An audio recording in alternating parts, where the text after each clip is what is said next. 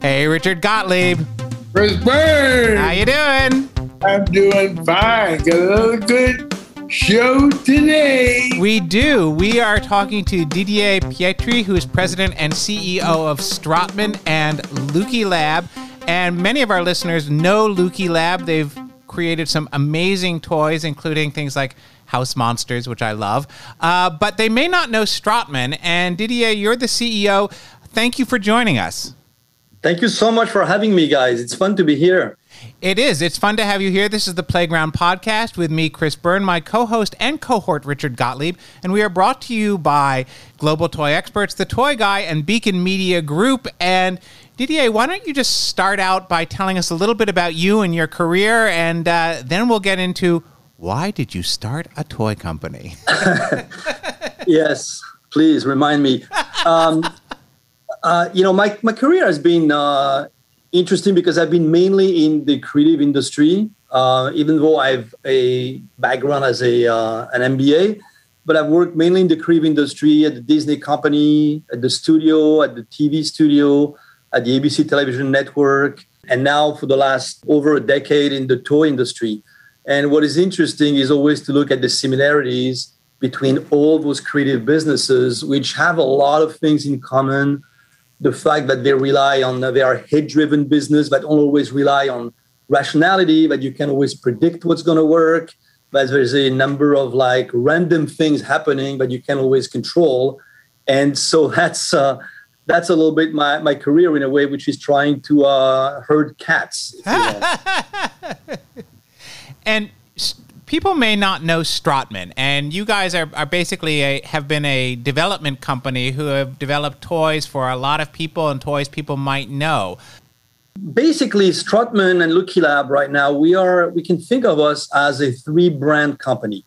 We have the Strottman brand, which has been around for a long time, which is basically a toy manufacturer business to business. And we make a lot of toys and a lot of books. We make tens of millions of books a year or two besides toys. And we make a lot of toys for some of the biggest brand name, We make all the kids' toys for Wendy's, for example. We do all the wood kits for Lowe's. We do all the Chevron cars. So we have a lot of big client, Kroger, others, where we do a lot of product for them on a business to business. So that's the first part of our business. The second part is we have Luki Lab, which we started about 4 years ago. And the idea behind Luki Lab was that I realized that I had 3/4 of a toy company. And the quarter missing was basically the creative and marketing, which I was very familiar with. But with Strottman, I already had the presence in Asia, in Hong Kong, in Shenzhen. I already had, HR, I had finance, I had operations, I had safety. And so I thought, in a way, I always describe it as saying that we had a beautiful house and we had a second story that was halfway done. If I could finish the second story, in addition to it, I could actually have a view of the ocean. So it's going to make my house a lot more valuable right away, right? So that's why we decided to start Luki Lab, because we wanted to bring creative and marketing, which was the part missing, and then leverage the rest of the company to start a toy company, but not from scratch. So we are a startup within a very well-funded, very well-established company. But to continue your metaphor, you built the second story, but my goodness, a consumer-facing toy company is pretty risky. That second story might be a little bit shaky. Yeah, but that's the important thing of having a good foundation before you put a second story up, right? I mean, that's the key thing. We have a very, very solid foundation.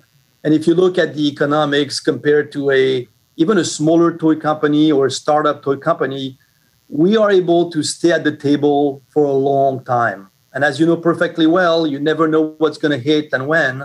And what is critical is being able to stay at the table long enough and gamble every year and play the game until you have the perfect hand, and then being able to exploit that hand. So in our situation, a lot of small toy company, and by the way, big toy companies too sometimes, they're only 2-3 years and one hit away from bankruptcy. Sure. Happens a lot. Yeah. And in our case, we have a very, very solid core business. And so we are able to, even if we don't have a hit for the next 1 year, 2 years, 3 years, it doesn't affect anything in terms of the viability of the company. And that's very important from a modeling standpoint. Let's talk fundamentals for 1 minute. Where is your company headquartered? What are the major countries your products are sold in? Can you give us some of that detail? We are headquartered in Southern California. We're in Irvine, right by Newport Beach. So it's a very nice, very charming environment. We have an office in Atlanta, Georgia, and we have a big office in Hong Kong, and a big office in Shenzhen. Basically, all our business is domestic. We have international distributors that are just starting to distribute our product. But right now, we are essentially a domestic player. And as I said, we have very big economies of scale on paper and plastic because of the volumes we do. And so we are able to take advantage of that in our direct-to-consumer toy business. And you've introduced a couple of lines. I mentioned House Monsters earlier, which I just think is one of the most creative plush lines I've seen in a long time. And it's super high quality, just really fun. And it plays with the idea of the monsters that live in the house. And it's really great for kids. You also have a line called Pinksies, which is very STEM-based. You don't do a lot with chips or electronics. How do you choose the toys that you want to develop for your own brands? Yeah, it's a good question. It's interesting. We have introduced 5 brands in the last 3 years, and 4 of the 5 brands are STEM authenticated. And one of the reasons we looked at that is STEM is obviously very important for the development of kids. But if you look at the STEM shelves at most retailers, STEM is a little bit where fun goes to die. Okay. And so true. And so it's basically the kind of product that grandparents would buy, or parents saying, okay, at least I'm going to feel like I contribute to their education. And then the kids open the box and says, I've been ripped off. This is not a toy. Okay. So we wanted to bring something fun to STEM. And so Pinksies is one of the most innovative and well-designed STEM assembly set for girls. It has very successful SKUs like the Mermaid Ship, which is the best-selling one. And we're coming with more this year. We're going to have a total of 10 SKUs by the end of this season. And so that's an example of a line where people can comfortably buy a STEM product and also make sure that the kid's going to enjoy and play it. Same thing, we brought back the old Sea Diver, which you guys might remember from the 1970s. I'm going to date myself, but who cares at this point? I was given the Sea Diver way early in the 70s, and I always loved that product and never found it again. Then found out that we could redo it. So we redo it. We did it under the brand name Clawsome. And actually, it's the same thing here. It's basically, there is no power, no Wi-Fi, no screen, no problem. It's one of those retro cool toys, which is also STEM authenticated. So what we've decided to do is try to find first some good product that we could make that were fitting STEM. But we don't want to be only in the STEM business. So we had an idea of House Monsters that you mentioned. We have a lot of experience making plush. We make millions of plush a year. And so we're able to take advantage of his skills and develop House Monsters and make them high quality, affordable, the way they have been well received in the marketplace. Now, you made a very, I think, a cogent comment when you said it was a bit like herding cats. Last 2 years has been thousands and thousands of cats. But yet, you have managed your way through all of that. And my thought always has been there's not much I can control in life, but I can manage a hell of a lot. Is that how you do it, or do you have a different method? No, Richard, you're absolutely right. I always tell my team, I don't spend a second worrying about things I cannot control. And the second rule I have is whatever can go wrong will go wrong.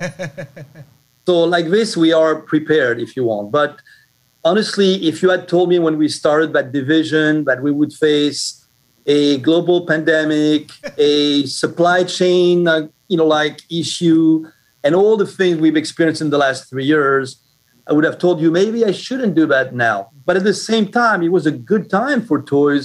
And a lot of our product, like the Goujo Rocket and Robomax, were perfect toys for these times where people were stuck at home. So you know what? We take the good with the bad. It's been challenging. But again, the fact that we have a very solid structure around us has been very helpful. Like logistics has been an issue, but we ship tens and tens of containers every month. So we've been able to absorb some things better than other companies.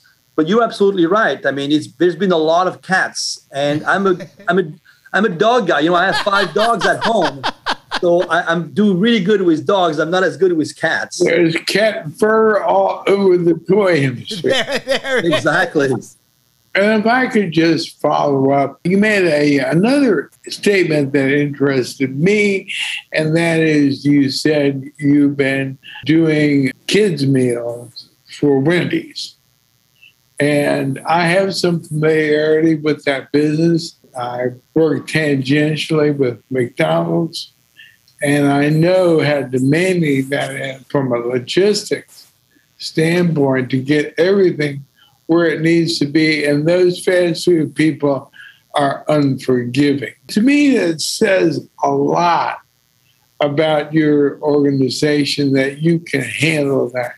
Can you tell us a little bit about what you're doing for Wendy's? Sure. We have been in business with Wendy's for over 12 years now, but we've been doing all their kids' meal. And so we have a long, very, very good relationship with them. But you're absolutely right. In a way, it's a great way to get prepared for the toy industry because it's very strict rules. We have everything has to be 0 age grade. Everything has to be very, very buttoned up on every level. The logistics has to be exactly perfect. It has to be delivered the exact day.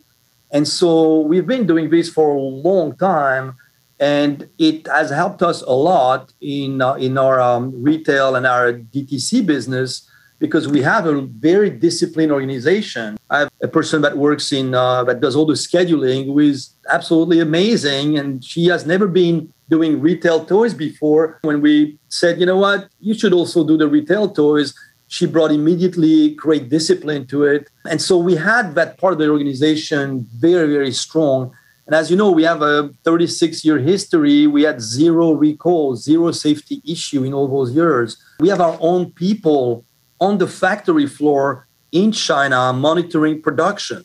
We don't subcontract that. These are our employees, okay? Yeah. So we have very, very strong discipline we learned from working in this industry, and we're applying this very strict discipline to our direct-to-consumer and our retail product, which makes us right away serious competitors because we know what we're doing.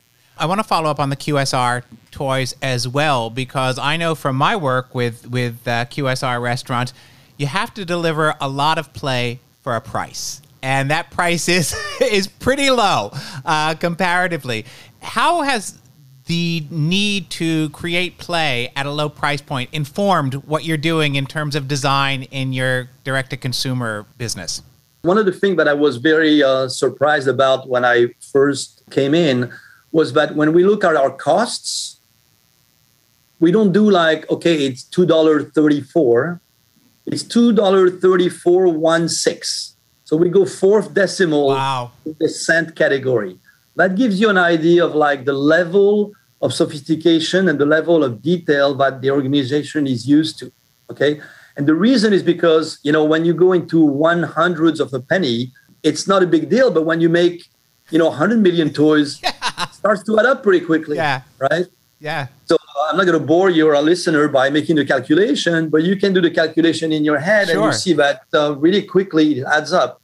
So we have very, very a great experience in controlling costs, in knowing what things cost, what they should be costing, where the economies of scale can be applied. And that's one of the reasons, if you look at our product, we've been able to come up with great value at really good price for our product. the market's changed a lot and marketing has changed a lot in recent years. You've started an animation studio and you're creating your own content, which is really something that a lot of toy companies are doing. What prompted you to do that, and what kind of stuff are you producing?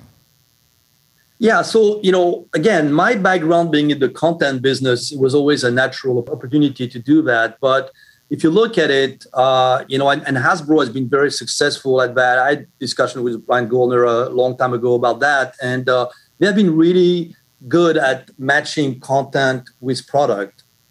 And in our case, we basically wanted to have a studio to do two things. First of all, to provide content for our brands. So if you look at Pixies, for example, we have 12 animation episodes. Some of them have like 1 million views on it. Uh-huh. And that's how we're getting also the marketing of the brand. But also we're also developing some original content, which might be reversed. Maybe Luki Lab will license the animation from Luki Lab Animation Studio to develop toys from it. So we're going to have this double synergy, if you want, between the two divisions. And for us, the marketing has changed a lot. I mean, I remember when I was at ABC, you had Saturday morning cartoons and you put shows on it and you put the Cowboys of Mumesa and you're going to have like gigantic ratings and you're going to have, it doesn't work like that anymore. Right. It's much harder to reach kids and we're adapting to the environment. And for us and for my background being a content guy, I work with a lot of animation company and it was very important for us to have this duality of the physical product as well as the content linked to it. And are you mostly distributing this via YouTube, or how are you distributing the content you're creating?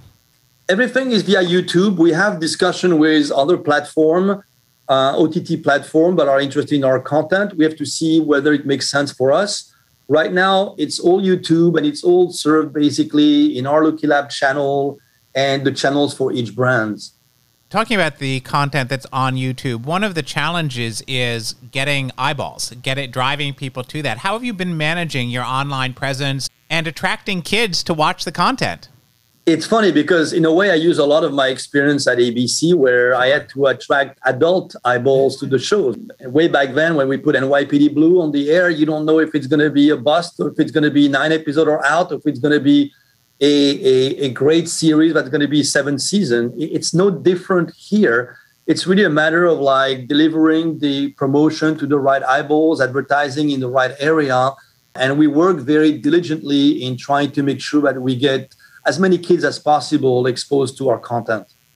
I can tell from your accent, you sound Parisian. Actually, I'm not that sharp. You told me. And yet you live and successfully operate out of Southern California, which is a subculture of a subculture of a culture. And I'm just very interested in how you were able not only to navigate your way into and through the culture, but to really be able to operate in it at the very highest level. Well, actually, Richard, I'm originally from Brooklyn, New York. The accent is fake. The French part of Brooklyn. That's how you... Let me tell you, being from Brooklyn is probably even more challenging than from France. Exactly. No, you're right. I mean, the culture is always a challenging issue. Not as much in the toy business as it was for me in the studio at the TV network, because if you want to talk about an industry that is incredibly and uniquely domestic, it's the TV networks in the US. I mean, ABC, NBC, CBS, and Fox later on. I mean, these are the ultimate American cultural icons that don't deal with foreign competition and that only consume American products. And so that was the biggest cultural shock for me. But in a way, it's interesting because I think to this day, I'm the highest ranked executive that is non-English as a first language in any TV network in America. It's not that big credit because what happened, I think that my generation was in Europe, was previewed to a lot of American TV shows and American culture. So in reality, when I moved to the US, I already knew a lot about American culture and I knew a lot about American TV shows that helped me a lot navigate the TV studio at Disney, but also the ABC network. because it was very familiar. With regard to the toy business, it's interesting. I mean, when I was a kid, and I'm probably going to give you a trivia you may or may not know, but when I was a kid, my favorite board game was Risk. Yeah. Okay, but do you know who created Risk? I don't. Risk was created by a Frenchman named Albert Lamorisse, who was a movie director, and then he sold the concept to Miro, which was a game company in France. And then Parker bought the rights and brought it to the US in 1959. So it's interesting how it works.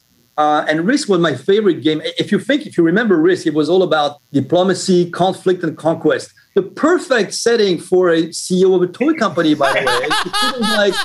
You couldn't predict it any better, right? But that's an example of the fact that sometimes the culture merged very easily. And even though I was in Europe, I played with the Sea Diver, which I brought back in the US as a toy last year. So I think that, the good thing about some of this is that a lot of the product we deal with, creative products, toys, movies, are very international in nature nowadays. Given that you're creating a culture there, you got to staff it. What are you doing to attract people to come work for you guys? And what should people do if they want to come work for you guys? Yeah, so that's really the interesting question was how are we going to get the best creative, the best marketing people to come and work for us? And I have high expectations on the team and who we hire. And I'll give you an example of what we did. So I was looking to bring some really great toy designers. So I called one of the head of creative on one of the biggest toy companies around, is a friend of mine. Company start with M and end with A, so you can figure it out. And I said, who's the best creative person you worked with in the last 5 years? And they said, this person, I think she's amazing, she's great. So I say, can you have her call me? So she called me a few days later, and I met with her. And I said to her, I'm going to tell you everything that you don't like about your job. And I started making a list. I said, you don't like the fact that there's too many layers to make a decision. You don't like the fact that decisions are so slow to be made. You don't like the fact that you can't sometimes work on the things you want to work. You don't like the fact that you lose the vision of your product as soon as it's out of your hand and you don't know what's happening after. And she looked at me and she said, wow, how do you know? I said, well, I've been around the block quite a few times. And I said, what if I can tell you I can make all these disappear? I can literally write them on the board and make them disappear. Would you be interested in coming to work for us? And she thought about for a while and she joined us. That was 3 years ago. She's still around. Actually, I also hired her husband. So that shows you that she's happy here. And the idea is, Chris, we have the ability as a smaller company to do things differently. And we treat our creative differently. Creative is very important for us. It's the blood flow of the business. And we take it very seriously and very fun too, in a way. And we make sure that our creative people are happy, but we let them do what they're good at. And that we provide an environment where they actually can be happy doing what they're good at. And that's key in hiring people. So do I infer from what you're saying that you have a fairly flat organizational structure? We do have a flat organizational structure. We have creative meetings every twice a week. Everybody's in the room. Everybody has a voice. And I'm not going to lie to you. I always joke with them. I said, it's not a democracy. It's a dictatorship, but doesn't mean that you can't make your opinion known. But in reality, I always tell the team, if we only do what I want to do, we're going to fail. Right. Because nobody has all the answers. It doesn't really matter how smart you are or how smart you think you are, which are sometimes two very different things. The bottom line is we need to get the best creative ideas. And so I always encourage the team to disagree, and they disagree with me constantly, by the way. And it's not a bad thing. It's a very good thing because we want people to have opinions. We want people to have grit, believe in their opinion versus being wishy-washy and just say, okay, if you want to eat red, I'll make it red. No, if you think it should be green and I'm telling you to make it red, just fight for it. And I always tell the team, at this point of my career, I don't care about being right. I care about being successful. It's totally different things. Right. I would rather be successful with somebody else's idea than fail with my idea. Will you be in Dallas? No, we won't be in Dallas. Do you plan on being at any shows? We might be in Toy Fair next year. We're doing distribution right now. We're talking to all the brick and mortar retailer, but we're doing all the direct to consumer via online and via our website, which is phenomenal. What he has done to the business, it has blown away the gatekeepers. That is the best, most exciting thing for us. Since the demise of Toys R Us in 2018, nobody has replaced Toys R Us. And if you look at the big box, like Target, Walmart, they are the ultimate gatekeeper right now for the volume, right? The challenge with that is they were gatekeepers. They're not gatekeepers anymore because guess what? I can bring my product directly to consumer and let them judge on it. When I throw my product on Amazon on our website for Pinksees and I get ultra low return rate and 95% 5-star reviews, you have to question how much do I need a big retailer at this point? I need them to scale potentially, but not for validation of the concept anymore. And this is a big difference compared to 10, 15 years ago when you had a toy, you had to sell it to somebody for your toy to be able to be exposed to public. What intrigues me about this is that it's not just the new product. It's changing the entire way that the toy industry is being done and that consumers are shopping for you. Your challenge then is to amp up driving consumers to your website to get them to know about it. They're not going to see it walking down the aisles of a big box store, but the potential upside is tremendous. You're correct. The challenge, though, I would say, is if you put a product on the shelves of a big box store without any marketing support, right, it's not going to move either, right? So you have the challenge of communicating your offering to the consumer no matter what. The thing that is tricky, if you go to a Walmart these days, and I go to those stores all the time. I mean, I spend my time in those stores looking at the aisles and everything. There's nothing on the shelf that is not being prepackaged to buy. It's one of the big brands that have been marketed to death. So the consumer walks in already pre-sold. There's not a lot of room for things to discover the way Toys R Us was. And these guys, as I said, are gatekeepers. The great thing nowadays is we can bypass them. And yes, you're right. You still have to bring people to your website. You still have to bring people to see your product on Amazon.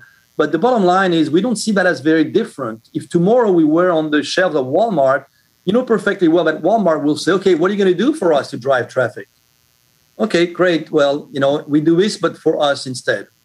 You're not hindered by a certain window in which you have to achieve a certain number of sales in order to have your product be viable. Yeah, and that's a critical thing. And that's one of the beauty for us of being a privately held company. I was the CEO of a public company for 5 years, and I vote to never do it again. And one of the great things I have is time. I can tweak my brand. It doesn't work. I'll tweak it a little bit next year. I don't have to flush it down the toilet because after 3 months it didn't perform. I can have time to figure out and see what I can change to make it better. And the good thing about Amazon is, we launch a product. Sometimes there can be some comments and we can adjust for the comment for the next season and make the product better and better. It's actually doing real test marketing, except that the consumer is actually paying you for the test. Right, and that the brands become an interactive experience rather than something that you're putting out there and hoping for the best. You have a lot more control. A lot more control. We control our pricing completely on Amazon, and that's very important too. Do you think that scale is getting less important? Scale is getting important because of pricing. Okay, so economies of scale is important because if you make 5,000 units of something, you're not going to be able to price it against somebody that makes 50,000 of something. When you sell to a retailer, your risks go way up. So you're taking on the risk and the cost of business in exchange for scale. What I'm hearing is that you are more concerned about having control over your destiny, control over your price, reducing your risk, and you're willing to give up some of the scale that comes from a big box store.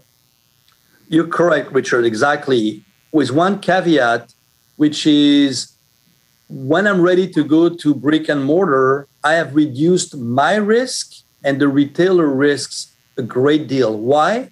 Because at that point in my line, I know exactly what are the best selling SKUs. I know exactly what the return rate is. I know exactly what the satisfaction rate is. I know by geographical area which SKUs sold better in which market. So I can even customize by region. And so at that point, I'm going to a retailer with a lot more information that's going to make them think, oh, wow, these guys know what they're doing.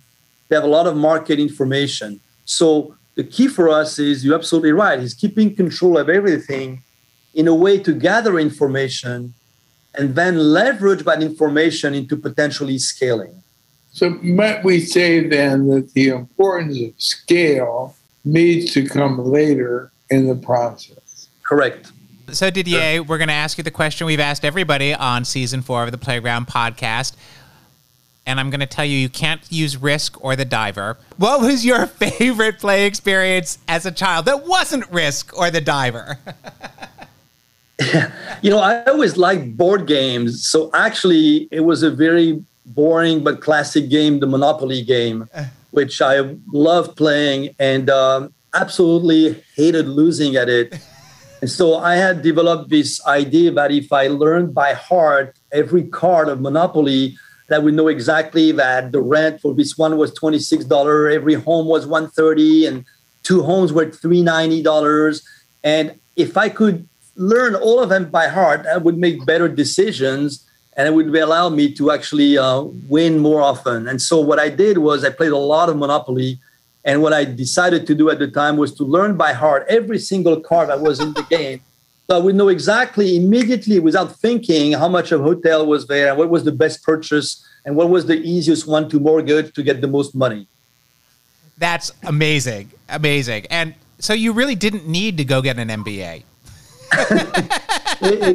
It helps sometimes, but it's not the main thing you need to do. Didier Pietri of Luki Lab and Strottman, thank you so much for spending the time with us. This is really, thank you for having me. Yeah, this is really insightful stuff, and I think you're really at the forefront of a changing industry, and we're delighted you spent the time with us today. Thank you so much.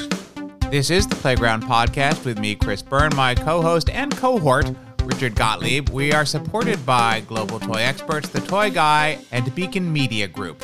We'll see you next time.